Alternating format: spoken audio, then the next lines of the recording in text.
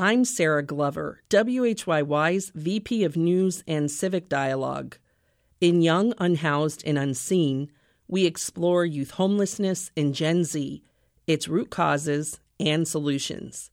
We practice empathy and center community voices in our reporting with Temple University's Logan Center for Urban Investigative Reporting.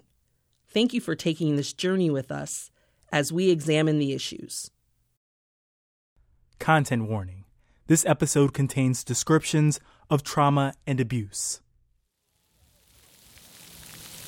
It's a warm fall day in Love Park, a concrete plaza in the middle of Center City in Philadelphia. 3 young women in their early 20s sit. These friends have lived in hotels and in shelters. One fled domestic violence, one was evicted, and one was living on the streets after the death of her grandfather, the family provider. I want to check your status. I want to do your housing assessment. When Troy Mosen approaches them, they're eager for help and a path forward. Any questions? That's what I'm here for. I catch the people that everyone else missed. Troy's an outreach worker with Self Inc., an organization that provides emergency and permanent housing. Yes, I was running away from my abuser. Domestic violence, human trafficking, sex trafficking, things of that nature. Yeah. They'll stick you somewhere and hide you. Like literally hide you. I wouldn't know where you at. I'm serious. I wouldn't know. They just tell me that they have a match for you. They aren't asking for much. I just, honestly, I want to live a mediocre life. You know, nice, simple house, you know, nice, simple job, you know, happy life, you know, just a mediocre life. Like, I don't expect nothing too, you know, extravagant. I just personally want a mediocre life. A safe space for their babies to grow up. Somewhere, not even for me, but somewhere she could call home, where she could feel safe, like somewhere she could call, okay, I'm going home, not, okay, I'm going back to the shelter. I'm Yvonne Laddie, the director of Temple University Klein College's Logan Center for Urban Investigative Reporting. And I'm Kenny Cooper, a reporter at WHYY. This is Young, Unhoused, and Unseen, a podcast that looks at who Philadelphians see and unsee every day. Homeless young people. In 2022, Philadelphia's Office of Homeless Services served 1,574 young people between the ages of 18 to 24. That's 9% of the city's homeless population. Most live in shelters, but experts say that number doesn't reflect how many young people truly have no home. They couch surf, live in group homes, in cars, on SEPTA, and on our streets. Some are in college, many are LGBTQ, some are aging out of foster care or have recently been incarcerated, and most are African American or Latinx. And roughly 1 in 3 homeless young adults are pregnant or parenting. This is episode 2, Young Moms. We'll see some of them. So where are we going? Right now we're going to 15th, the intersection of 15th Street and Market Street, right across from City Hall. It's a mixture. The age range is a mixture. That's Troy again. He's wearing an orange vest with the words homeless outreach worker stamped on the back. He moves quickly and with purpose. He stops to talk to 2 young men by the SEPTA station that he sees daily. So who are they? A couple guys that be out here every day, and they say they're not homeless, but they're out here every day, all night. But they don't feel like talking today. So we head over to Love Park. I'm seeing more younger adults than I'm accustomed to seeing. Love Park is a Philly landmark. It's home to the iconic Love sculpture, which attracts tourists and couples eager to snap a photo underneath its letters. It's very Instagrammable. At the park, there's a striking view of the Benjamin Franklin Parkway. Ping pong tables, a fountain, tables to eat lunch on or snack on, and red steel chairs that are designed to keep the homeless from sleeping on them. Still, on this fall day, homeless people are scattered around this concrete park.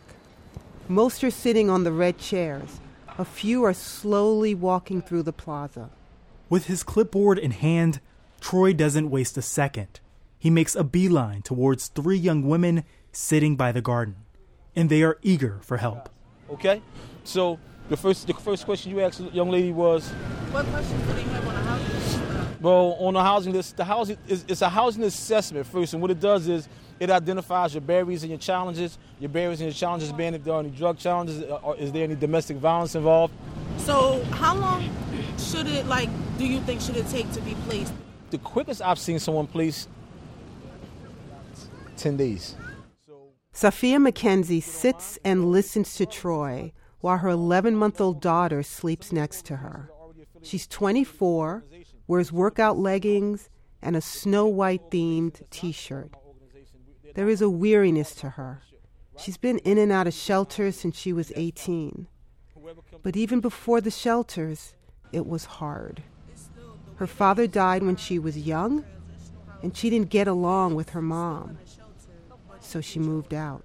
I had got my own housing, and I had subleased from this lady. One day she came home.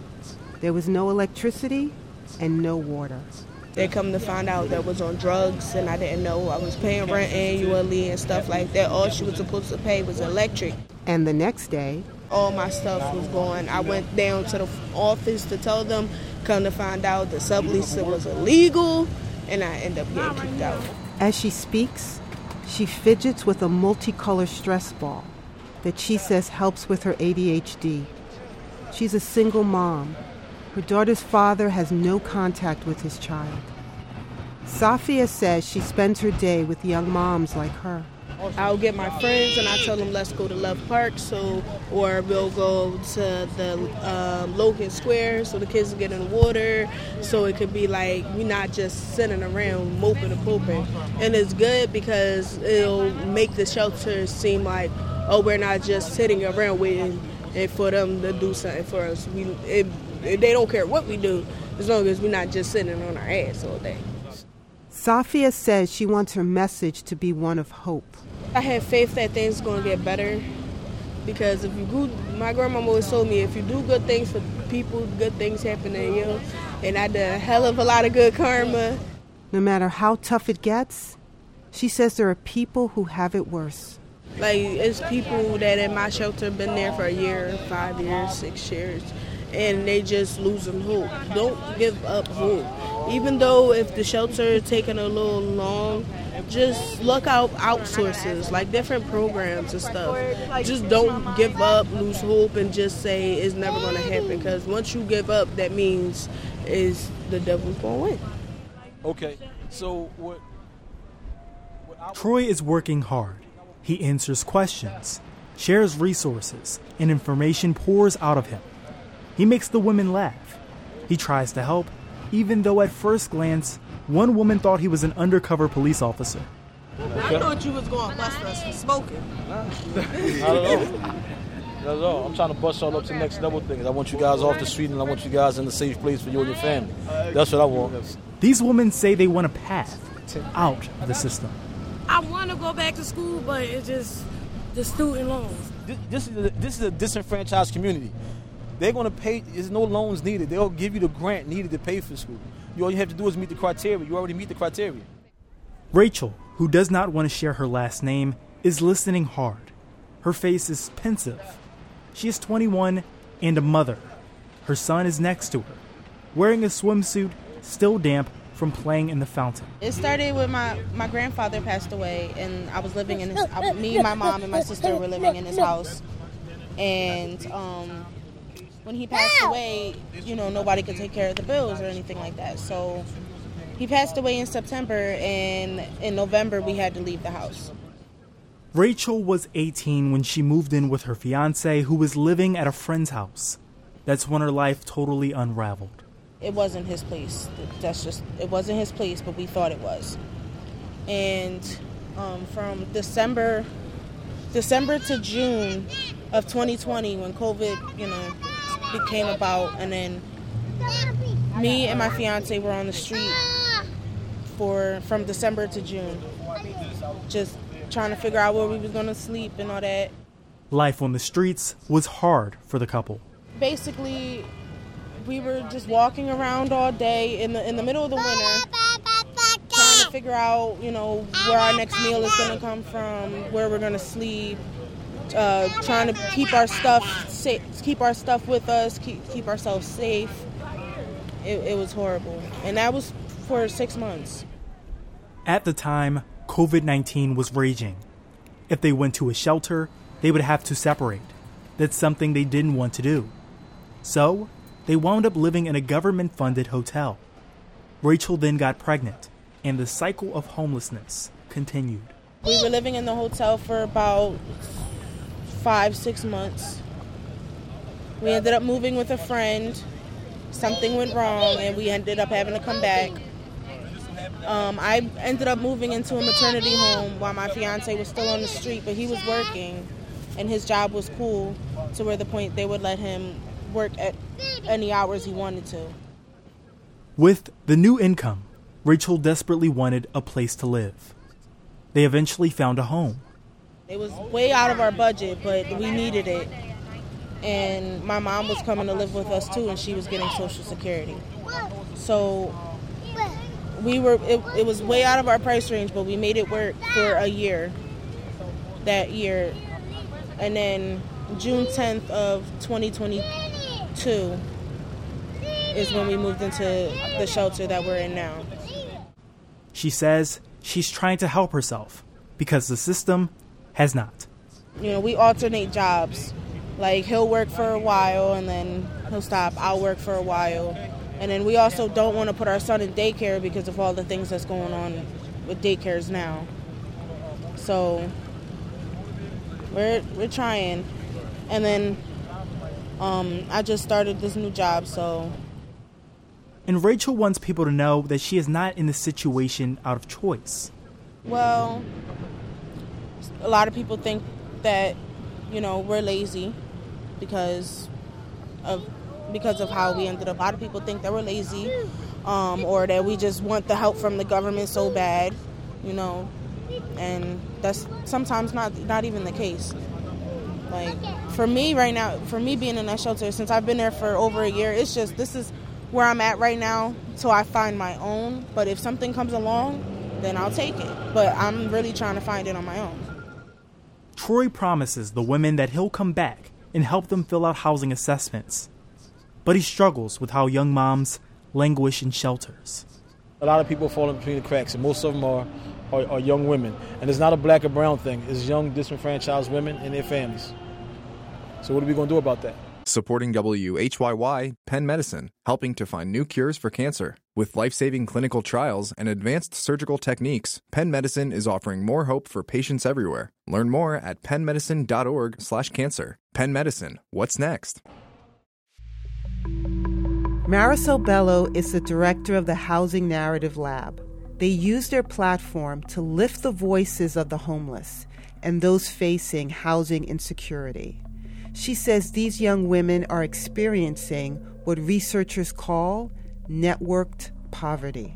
It is essentially generational poverty, but it is that everyone you know lives in poverty. Philadelphia has a poverty rate of 21.7%, making it the poorest big city in America. Construction cranes dot the skies of Center City and its close neighborhoods. But go further north, and the poverty and despair can give birth to family dysfunction and housing insecurity. If your relatives or the people in your community that are your friends, that are your neighbors, everyone in your community is struggling, it becomes really hard then to find the network where you are going to be able to then pull yourself out.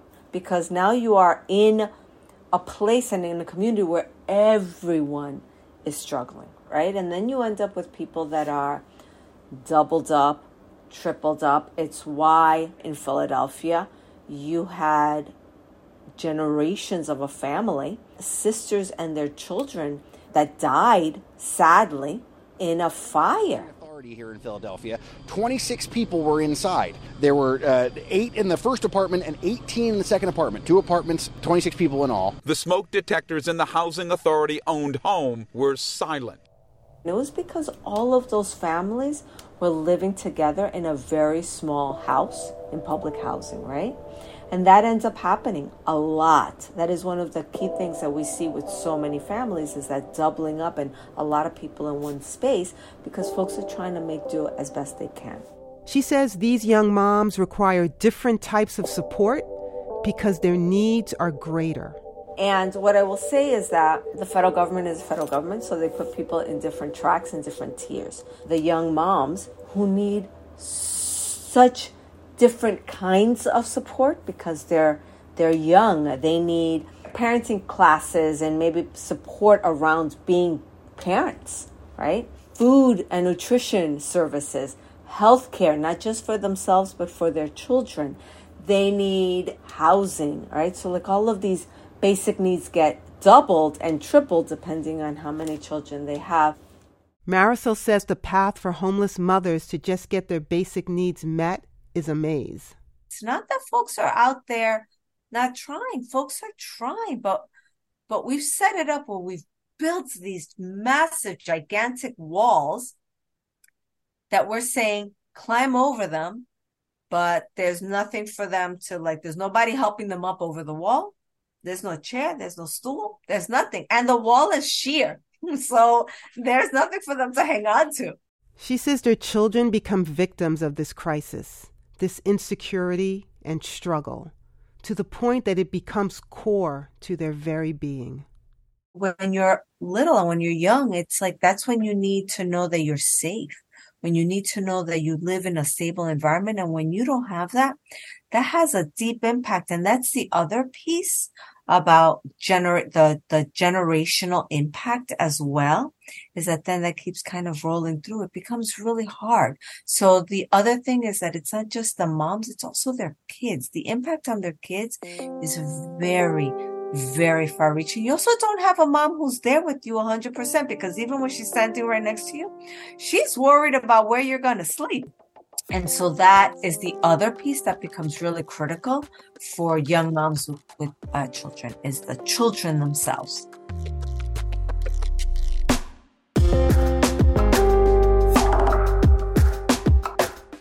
Liz Hirsch, the director of the city's Office of Homeless Services, or OHS, says the only real sustainable solution is money. Hirsch resigned from her position on October 13th, 2023, but held this role when we spoke with her. Our minimum wage is still $7.25 here in Pennsylvania. You try living on $15 an hour, let alone $7.25. People need family-sustaining wages with full benefits.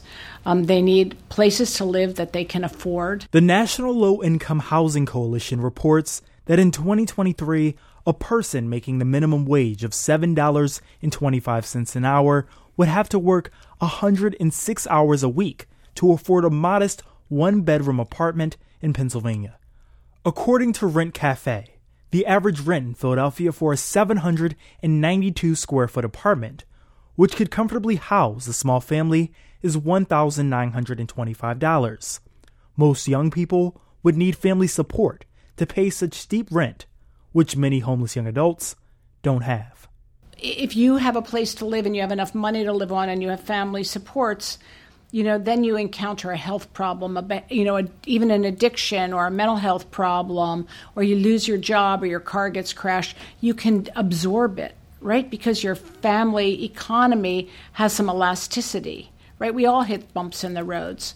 But if you don't have any money, then everything becomes a huge crisis. Hirsch says OHS has programs that aim to help homeless youth. I think we have now about 30 programs that are tailored to their needs.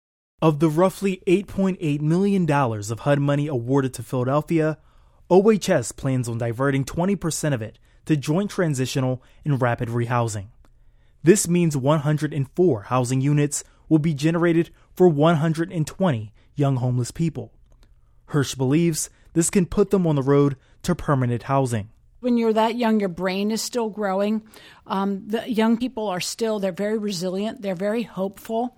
And so it's really trying to capitalize on all of those positives, help them deal with their trauma while they're still developing, so that those hurts and pains and setbacks and challenges don't become solidified into them as adults, but that they're able to really rewrite their future history to have a different kind of life.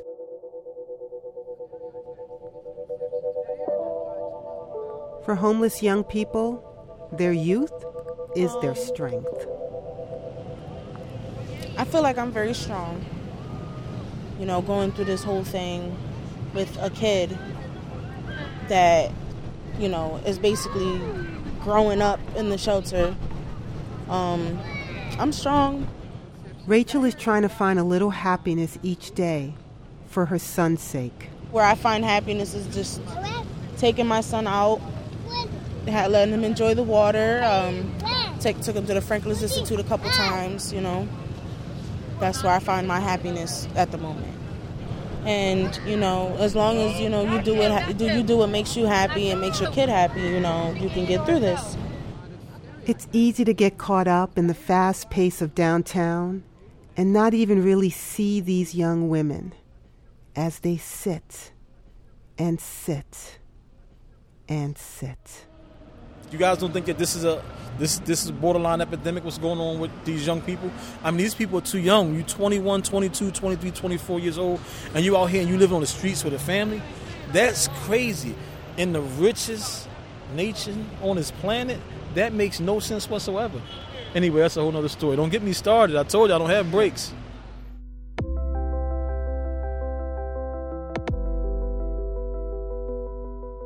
Young, Unhoused, and Unseen is a production of WHYY News and Temple University Klein College's Logan Center for Urban Investigative Reporting.